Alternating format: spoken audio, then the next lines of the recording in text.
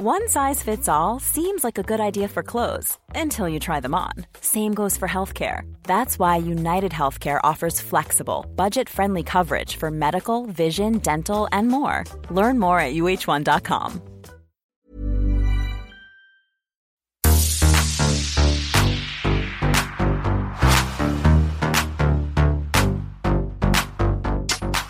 Kia ora everyone, and welcome back to Culture Vulture. But this week, we actually have Laura back. It's good to be back. Yeah, it is. It's good to have you back. Dal, how have you been? I have missed everyone, but I've been in a tour of everyone in our life coming over from New Zealand. No, do you know what? I told Ruby the other day that my idea of hell is literally a Euro summer. Like, is literally a Euro. I'm watching all these people just look really hot, pay a lot of money to do things, and be cramped and have to stand up on the train for hours. And I'm like, I don't want that ever. And I know I sound like such a weirdo, but I'm like, I can't do that. Lucy, show us your ASOS summer haul. No, what are you talking about? No, I'm like, take me through your outfits for Santorini. I'm like, seriously, can we just like normalize traveling like a normal fucking person and going and actually caring about the culture and caring about the people that live there? This is such a take I was not ready for. This has really come out of nowhere. Me, as I'm Sorry I went to Greece for 2 weeks, okay? No. But the thing is, you go to Italy and you meet nonnas and you learn how to make their pastas. Other people are going to fucking... And it's fine to do this, and so many people do this, and I know I sound like I'm on my high horse, but it's just because it just looks sweaty and hellish. And to be fair, if you don't want a Euro summer, you should come to London. The sun has not come out since we got back in June. I just read an article before this, and it said, the sun's not arriving anytime soon. Get ready for a drenched August. Oh. And what I don't understand, and maybe someone who's listening can talk me through how this works, but like everywhere else is having the worst like climate change fueled awful 44-degree crazy summer, and in London it's like the same temper as in New Zealand and raining. Do you know why? How is that possible? It's because the world knows that people in London need to keep working, and capitalism shit's got to keep pumping. It has to stay bleak so that y'all keep working. So that it's the economy, it's the banks doing it. I see. Something to do with money. But it's funny you say that because it kind of ties into what describes my week, which is August by Taylor Swift. And it's because, one, I'm seeing all these really funny memes about the song right now. Two, it's like the song is about like salt air and summer and losing your virginity and like coming alive and being young. It's like nothing to do with what I'm going through. It's fucking winter. I'm literally in my childhood room. Like, it's Feijoa season. It's truly, it's fucking Feijoa season. It's not salt air and rust on your door. It is literally Feijoa season. Anyway, the song's just whimsical and I'm maybe just yearning for something like that. So what describes your week now that I've launched into mine without being provoked? Gosh, my week, I was just saying to Luce, my week's been described by air mattresses. We've had every person visit from New Zealand, which has been actually gorgeous. But I do think what's going to happen in November. Because this time last year, I would have loved to have seen everyone come visit. And I feel like we've literally had 2 months of... We just had someone leave this morning. My parents arrived today for 3 weeks. And when they all leave, I don't know what I'm going to do because I haven't seen my London friends in like 2 months. They're going to be like, and we're back. Yeah. Actually, famously, Liv told me she's been trying to catch up with Laura, and Laura was like, I literally have people around here for 2 months. I think I literally replied, I'm free from August 21st. I know, but it's funny because one time someone wanted to catch up with me and Ruby, and it was like a work thing, but it wasn't that important, and we were really busy at work, and it was like March or something, and I said, yep, get back to us in October, and Ruby messaged me and was like, Lucy, you can't be doing that. But it was on one of my real boundary setting days. She's an 8, everyone. Like, she is an 8. Well, I once had a publicist reply to me when I was trying to organise an interview with someone, and she was like, we can't make this work, but you could try for the next book in 3 years' time. 3 years' time? 3 years' time. I mean, like, I'm surprised they've even planned shit out 3 years in advance. Like, Circle back in 3 years. As we're speaking about boundaries people are setting, we are, everyone, going to do an episode about boundaries and Jonah Hill. The thing is, every week something's happened, either that we need to talk about more pressingly, or one of us has been away. And so it's just not happened yet. I know we teased it maybe about a month ago, but it's coming. We're going to continue to tease it. It's 3 years' time. It's just we'll a be meme. covering. 3 years' time we'll have Jonah Hill on the podcast and we'll actually ask him. No. But it is coming, everyone. However, today I am too excited. Luce, what are we talking about? We're talking about something that I think we've talked about for like the last few episodes. Barbie. We've now seen it. We know you've all heard the hot takes, but you haven't heard ones this hot. And I've seen it twice now. So everyone, my job is Barbie. I'm just Barbie. Oh, can you just tell us very quickly how the premiere was? I was so jealous. The premiere was actually really cute. It was like, you could get your nails painted. You got given like Barbie teacups and stuff. There was lots of pink drinks. But mostly it was just like all the people dressed up in all the pink. We've been talking about this a bit on Shit You Should Care about like this era of uninhibited joy and girlhood that like Harry Styles and Taylor Swift and Barbie and all the, like, I just feel like we're entering a moment that's really cute to be a girl or relive your inner child. So I love that. It was cute. But we also, before we talk about Barbie, we have a bit of a change in how we're going to do should we care or do we care or do I care. I'd never remember the name of it, but it's something about whether we care. Because producer Ruby is now going to be finding the stories for us so that we get to react kind of in real time. And well, I always react in real time, to be fair. But now I get to. And it means that we somehow get Ruby in a weird type of way back on the podcast, which I know a lot of you yearn for. And this is how we're going to be doing that. The first story, though, actually, and this isn't actually a should we care or do we care, because we absolutely do, and it happened yesterday, and it's actually a fucking tragic story, so I wanted to just put this at the top of the episode because I just feel like we should talk about it. Angus Cloud, Laura, who we know as Fez from Euphoria, has died at the age of 25. Did you see this story? Did you see the news? I did, yeah.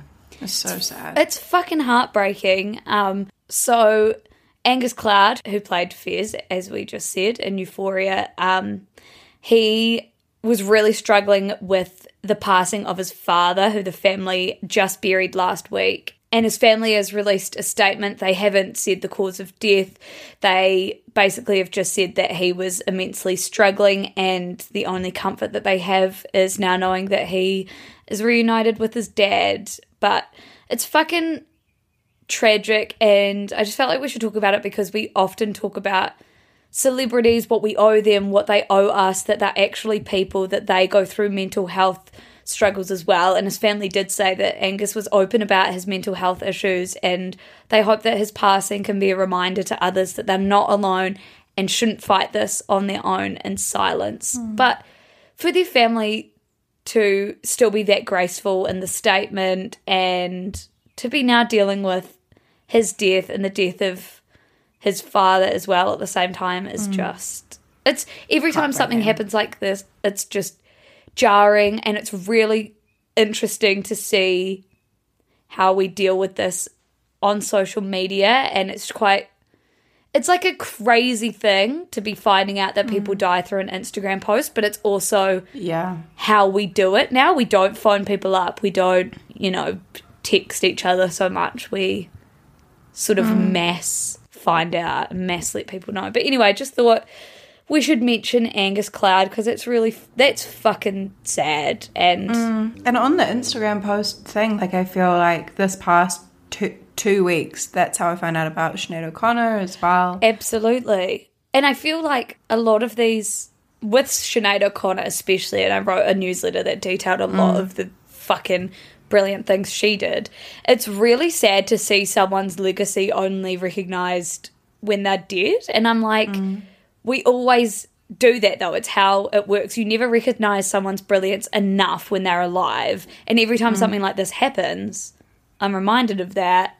And maybe this should be a reminder to all of us. It's just like, even in your day-to-day lives, let people fucking know the impact they've had on you, or what you love about them while they're here. Yeah, and definitely. Don't just save it. Anyway, that was a bit of a somber note to start on. But now we're going to move on to a story that I actually wanted to talk about a few weeks ago that Ruby put in the Should We Care, and I was really happy that she did. It's about Doja Cat, and it's about how she lost over 500,000 Instagram followers after she told her fans that she basically didn't love them and kind of called them creepy. Laura. I saw this. Yeah, I was about to say, have you seen this story? I'm sure you've got the quote there about what she said about they call themselves kittens, yeah? Yes, I've got all of this. So this story is a very Lucy and Laura coded in the way that we always talk about what we owe what celebrities owe fans and what fans owe celebrities. And this is just a really interesting conversation to have about that. So in case you missed it, Doja Cat caused a bit of a stir online, and it all started when she was sort of being, I don't know if she was being called out, but she was being told that her reported relationship with a guy called Jay Cyrus was not really it, because he had faced grooming and sexual misconduct allegations, and I think she was being reminded or told about this on Twitter or on Threads, and so she blocked some fans, and then she said in all capitals, "I want y'all to read this comment and take it as a message. I don't give a fuck what you think about my personal life. I never have. I never will give a fuck what you think about me or my personal life. Goodbye and good riddance, miserable hoes. Ha ha." And then someone replied and said, like, asked her, do you still love your fans? Or said, can you just reply with, I love my fans like you usually do? And she replied saying, I don't know, because I don't even know y'all. And then a different user responded and was like, and we don't know you, but we have supported you through thick and thin, mind you, and you'd be nothing without us. You'd be working at a grocery store. Side note, nothing wrong with that. Making songs on fucking GarageBand, Miss High School Dropout. Whoa. And then Doja Cat wrote back, nobody forced you. IDK, why you're talking to me like you're my mother, bitch. You sound like a crazy person. And then she went on to thread this infamous thread. My fans don't name themselves shit. If you call yourself a kitten or fucking kittens, that means you need to get off your phone and get a job and help your parents with the house. Bear in mind, Laura, that kittens was a name that she literally coined herself in a Twitter poll a few years ago. Charlie XX kind of hilariously weighed in saying, Doja Cat is being so grumpy. And now obviously fans are unfollowing her. I mean, for 500,000 fans to unfollow her en masse is massive. That is mad. I know. It's sort of been, this is from a day ago, it's been going up and up and up. I think it was 300,000 as soon as she had her outburst online.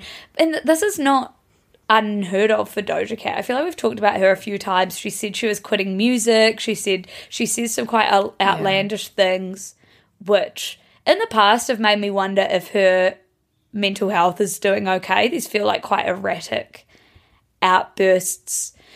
But also, honestly, this is actually a question that Ruby has posed.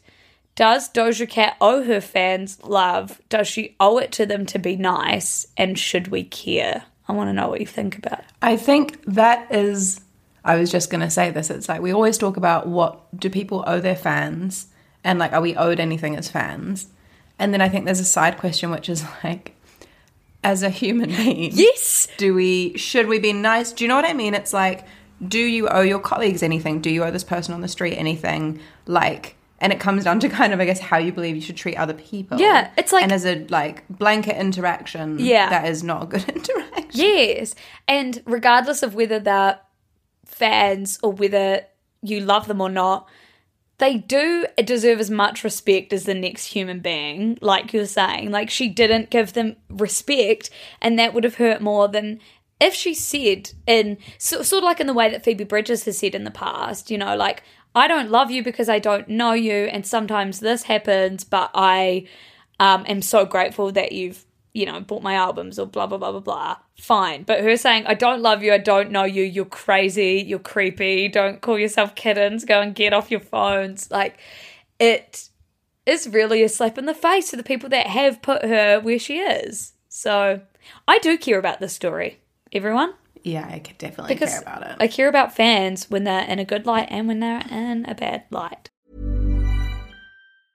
Hiring for your small business? If you're not looking for professionals on LinkedIn, you're looking in the wrong place. That's like looking for your car keys in a fish tank. LinkedIn helps you hire professionals you can't find anywhere else, even those who aren't actively searching for a new job but might be open to the perfect role. In a given month, over 70% of LinkedIn users don't even visit other leading job sites. So start looking in the right place. With LinkedIn, you can hire professionals like a professional. Post your free job on linkedin.com/people today. Next story. And I wonder if you've seen this, Laura. Emily Mariko's wedding. Did you see anything about this? No, I don't know anything about this. Okay. Who even... Wait, is Emily Mariko... The salmon bowl girl. The salmon bowl. Yes. And she is also, what's it called? She's one of the poster children for quiet luxury now. And basically she... So this is good because this is you don't care because you don't fucking know who she is, really. Well, maybe you do care. I love a salmon bowl, though. I love a salmon bowl, too. Basically, I just wanted to talk about this because she had her wedding. It was all over my TikTok. It looked stunning. It looked glorious. And I know that some of our listeners will have seen it, too. And weirdly, like, I don't even care about weddings, but I kind of liked consuming this content. This is interesting to me because I feel like there are definitely two camps of people. Those that really enjoy consuming other people's weddings and those that could care less. And I'm intrigued that you love it. I usually couldn't care less. Like, I usually wouldn't give a fuck about anyone's wedding. But if it's someone I know, mostly because I've never been to a wedding before, I'm, like, intrigued to see what? Yeah, I've never been to a wedding. Wait, come to my wedding. You, unfortunately, had a wedding our relationship. In the middle of COVID. I've never been to a wedding, which doesn't make me want to consume content anymore. But Emily Mariko's just popped. I'm going to renew my vows. Stanley Tucci Light, if you're listening, we're renewing our vows. We're redoing it. It's you, me, and Luce. The thing is, I've worked at weddings. I've waitressed, but it's not the same. I don't believe.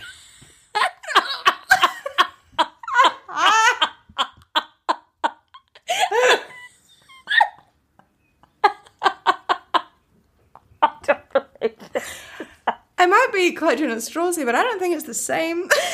Anyway, Emily Mariko's wedding. It happened. I kind of cared, but only because TikTok, in the way that social media does, sort of forced me to have a look at it. Also, there is an interesting conversation going around about her wedding venue, which was gorgeous and incredible, but there's a bit of scandal around the wedding venue because of things like labour strikes and people have been boycotting it. And so... there's a really brilliant newsletter called Culture Work, which talks all about this. If you're interested in, if you do care and you want to dive a little bit deeper into the conversation about what influences sort of, I don't want to use the word again, but what their role is when it comes to things like labour strikes, etc., you can go and read that. But I quickly have one more story that Ruby's put in here. Do you care? Cardi B hurled her microphone at a fan who threw a drink at her. Laura, did you see this? I saw this on St. Hoax, of all places. My goodness. Of all places. So basically, we all know musicians are in this weird era where they're sort of being forced to... They're performing shows and people are throwing shit at them on stage and they just have to sort of endure it. Cardi B, however, retaliated. She hurled her microphone at a fan who threw a drink at her. And now there's a little bit of confusion right now because the person that got hit with the microphone has, I think, tried to lay some charges against Cardi B. because I'm unsure if the microphone hit the person that threw the drink or if it hit a stray person. So anyway, I care about this personally because of the ongoing conversation about throwing shit at artists. We have talked about this a lot. And I also saw someone right underneath it and they were like, no one knows what that person was throwing at her. Like, you watch it and you're like, okay, they're throwing a, like, water or lemonade. But it's like, someone was like, what if they were throwing an acid? What if they were throwing... And I was like, God, I actually don't know how I would react if someone, like... Do you know what I mean? It's like your body would just take over. I would hazard a guess to say that I wouldn't throw my mic because that like seems like it could kill someone, how heavy mics are. And like, I know. But you know what? Because apparently the night before, she also threw her mic at a DJ for like cutting off some of her songs. So it's just... Just stop throwing things at artists. We've said it once, we'll say it 1,000 times. Stop throwing things at artists and then they won't be inclined to throw things back and then we won't have this segment on Culture Vulture. You want this to stop? Stop throwing things. Stop throwing. I feel like, Laura, we are talking right now to, like, we're having to do kindergarten shit. Like, treat people with respect. Don't throw shit at other people. Like, it's really interesting. To be fair, I don't think anyone listening to this podcast would ever throw anything. No way. The sweetest, loveliest community in the world. They wouldn't throw anything except for, like, flower petals at the weddings they've probably all been to. Like... Anyway, okay, Laura, we have about 2 minutes left and we got to do a whole Barbie recap. We need to talk about Barbie. And we have to talk about Barbie. I don't even know where we begin, but Laura, just give me your thoughts and feelings, bitch. Okay, so I had to endure an entire week of everyone talking about this around me, and I was booked to go on the Friday with one of my friends, and honestly, it was every day I was avoiding spoilers and getting more and more hyped up about it. And then we went, and I did not expect this for London. I've seen videos of everyone dressing up in pink, but I went to the cinema and outside there was about 20 people dressed in like head to toe hot pink. And I was like, oh, this is real. Like, this is really happening in my neighborhood. This isn't just like America or the premiere.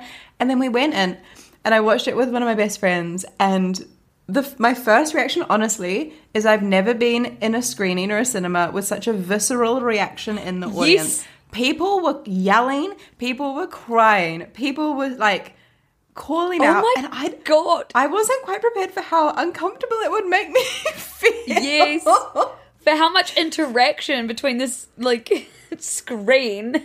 Honestly, I was not ready for that. And it just showed me how big this is.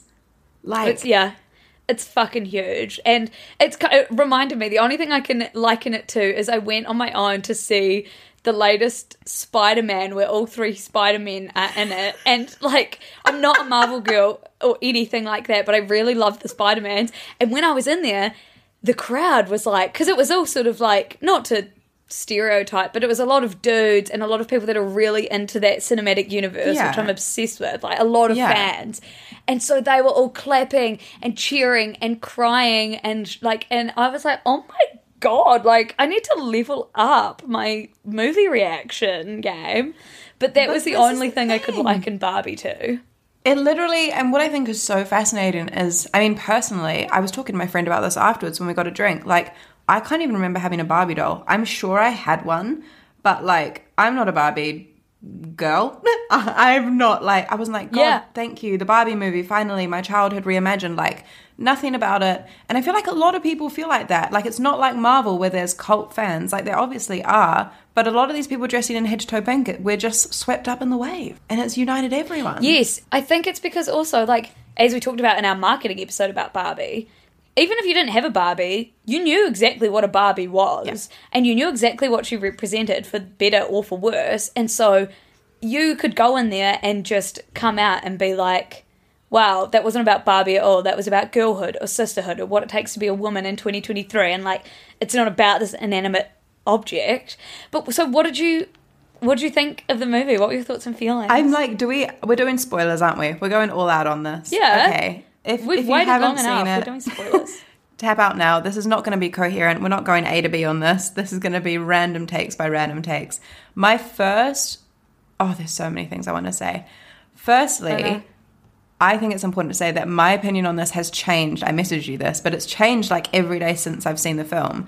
How I feel now is I think is quite different to how I felt when I walked out of the cinema. Did you have that? I mean, you've seen it twice. I definitely had this. I feel like my proper appreciation for the film happened maybe 4 days after seeing it. Like once I'd sat and thought and like seen, I've been loving the cultural criticisms around it. Criticisms as in like takes, not like people bagging on it.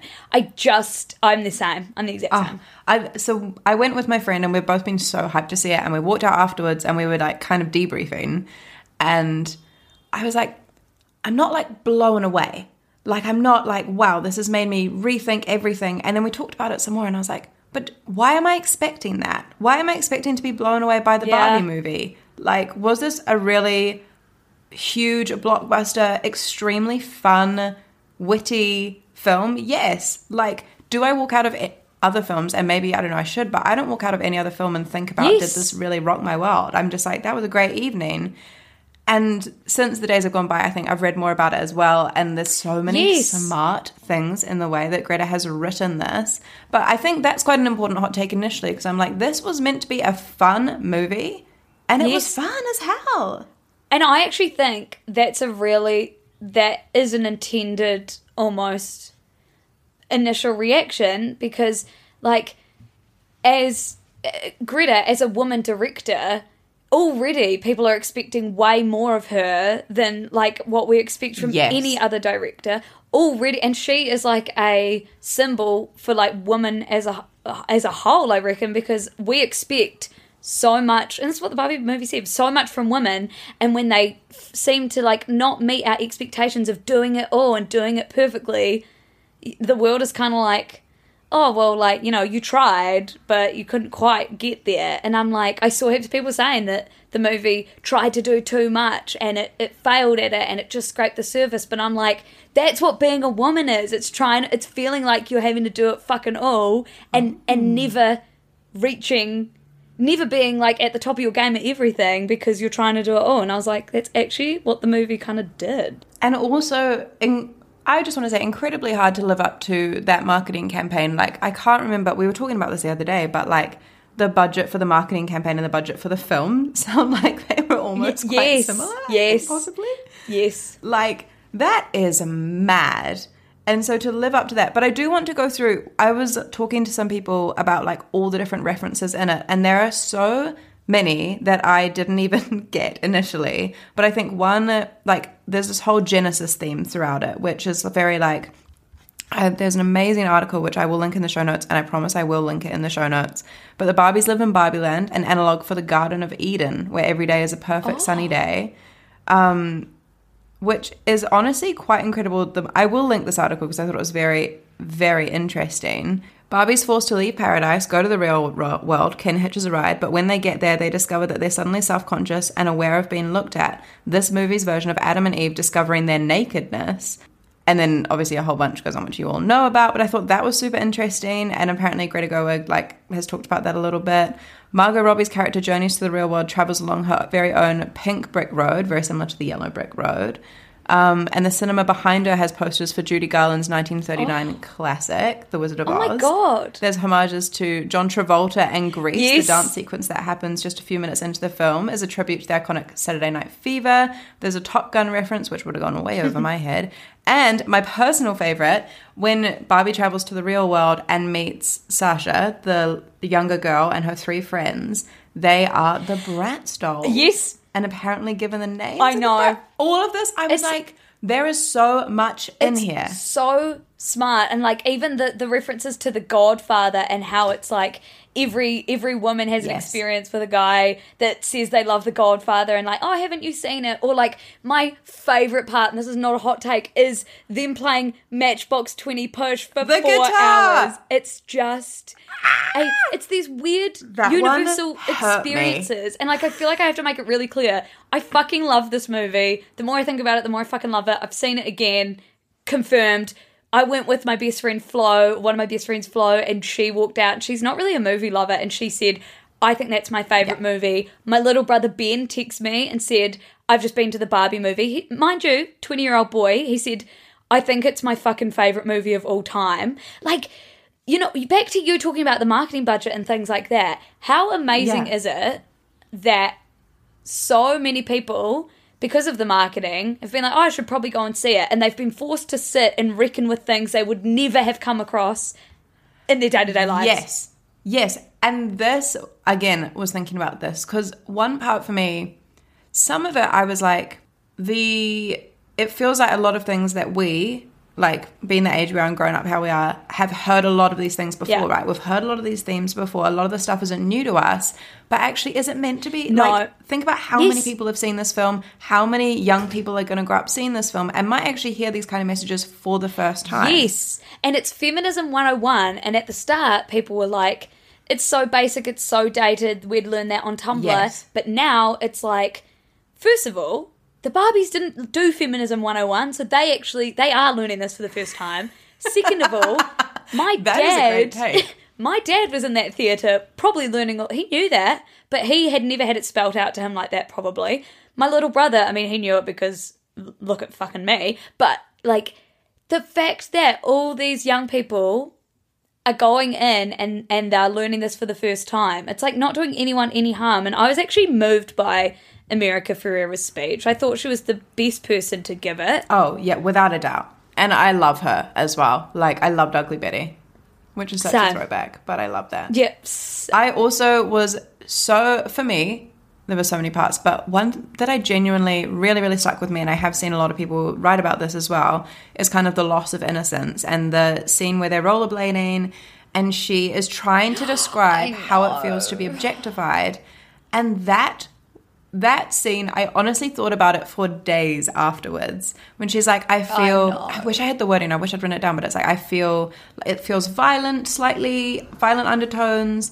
And then Kim's just like, I love it. There's no violence. Did she say, I feel ill at ease? Like, she was really trying to, like... She said, I feel very conscious, but it's about myself. Yes. And I just think I would struggle...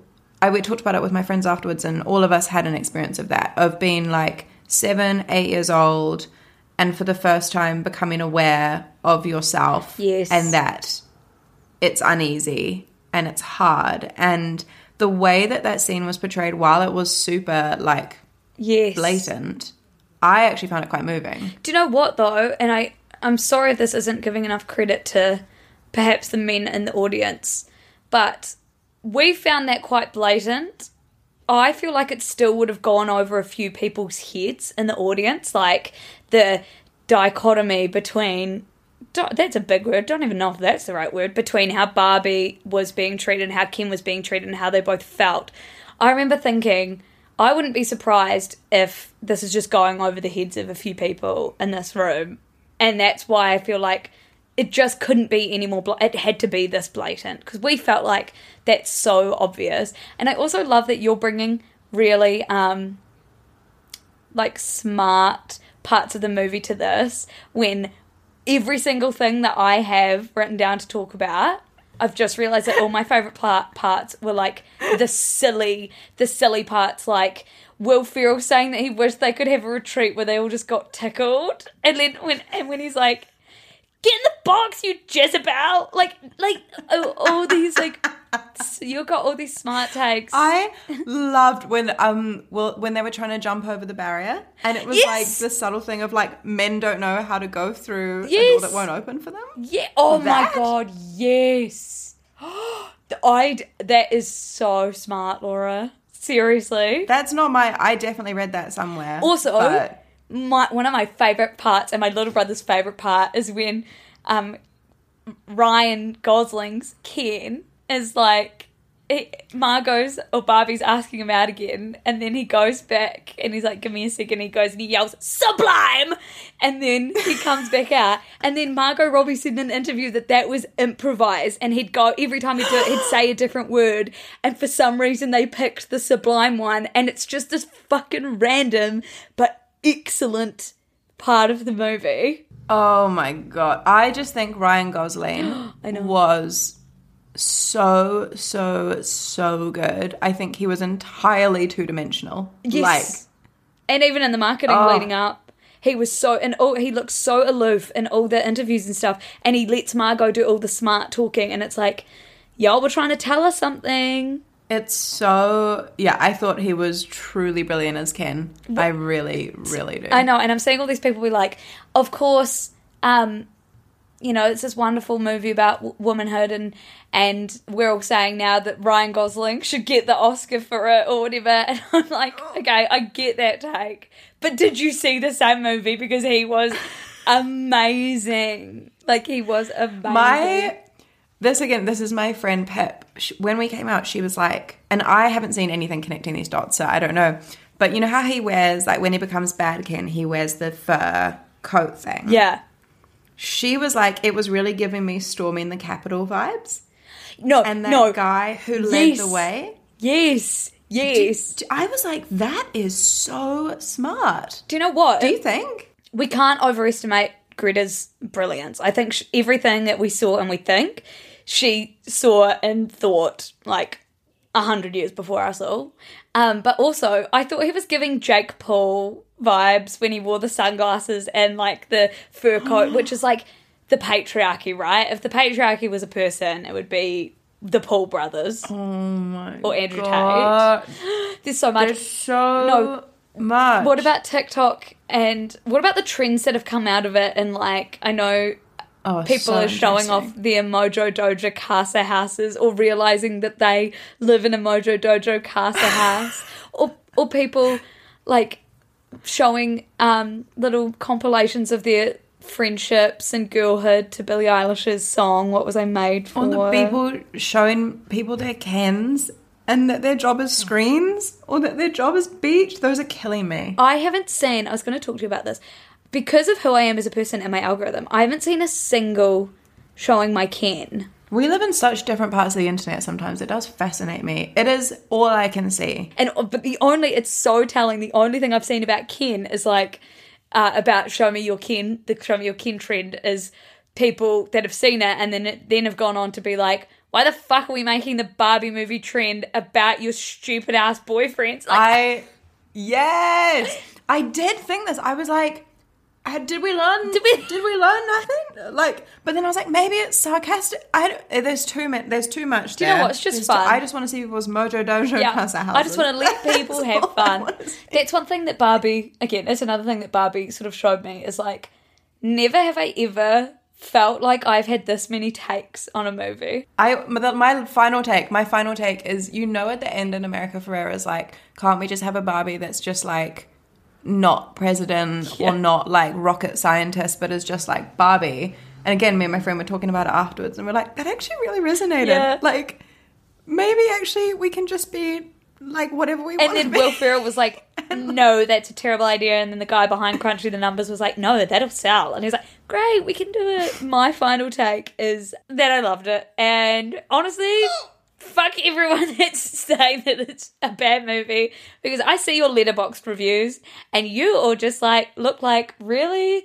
Well, actually, they're all just from men who are saying it's too woke and too liberal. That's so interesting.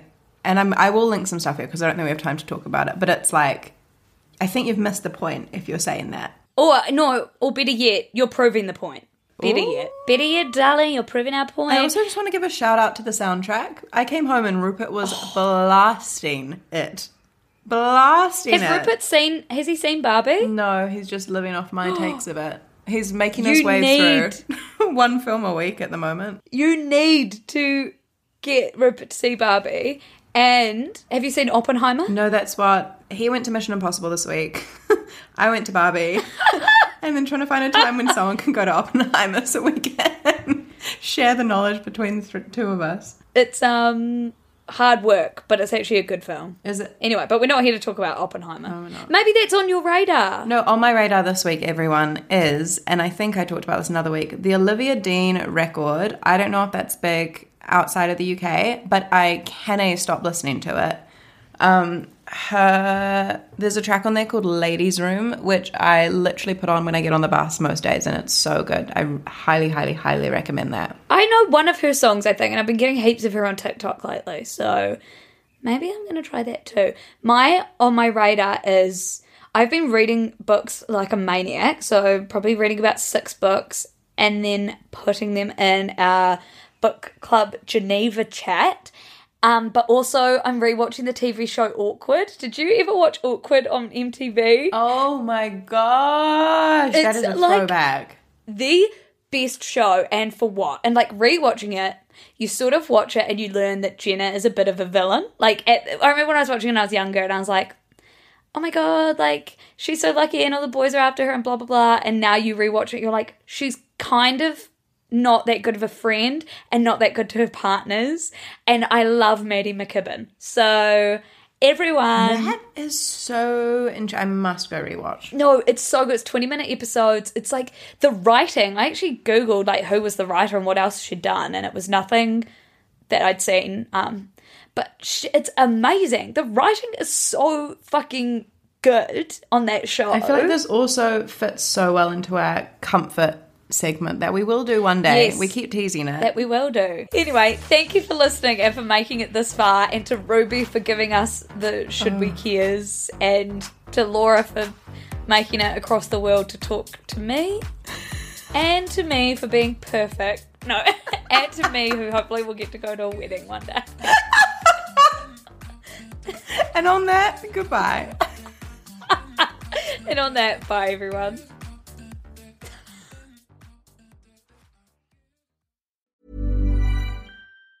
Planning for your next trip? Elevate your travel style with Quince. Quince has all the jet-setting essentials you'll want for your next getaway, like European linen, premium luggage options, buttery soft Italian leather bags, and so much more. And it's all priced at 50 to 80% less than similar brands. Plus, Quince only works with factories that use safe and ethical manufacturing practices. Pack your bags with high-quality essentials you'll be wearing for vacations to come with Quince. Go to quince.com/trip for free shipping and 365-day returns.